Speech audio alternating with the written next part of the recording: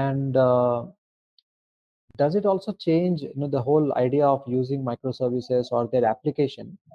Does it change when you are a B2C company versus when you are, let's say, a B2B company? How does this play out differently in these two cases? Um, it does play out differently because your thought process is different. When you're doing B2B, you're interacting with other businesses.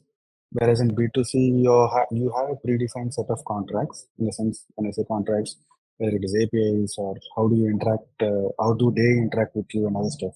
You have defined them, you have made them public, you maybe iterate on them frequently, but they're consuming those set of services. But when it is B2B, you're interacting with either your partners or vendors or other businesses that you rely on and other stuff, right? And the contracts with them, or how do you do business with them, or how do you communicate with them, how do you exchange data with them is completely different, right? And a business in one region could be using one methodology versus in some other region using some other methodology.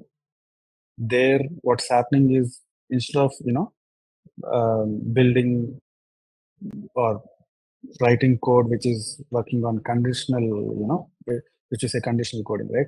If you write an if business is B, if business is C, what do you do? If Instead of construct, that, yeah. if yeah. So instead of doing that, if you create a microservice, that manages the communication with your business, with the other business you're talking to, and that acts as a layer of service between your core business and the communication layer, basically. So you're building all the customizations, you're moving out all the specificities of talking to a secondary business into Yeah. another microservice of its own. So your thought process of communicating with the B2B or the microservices architecture thought process is different for B2B versus B2C.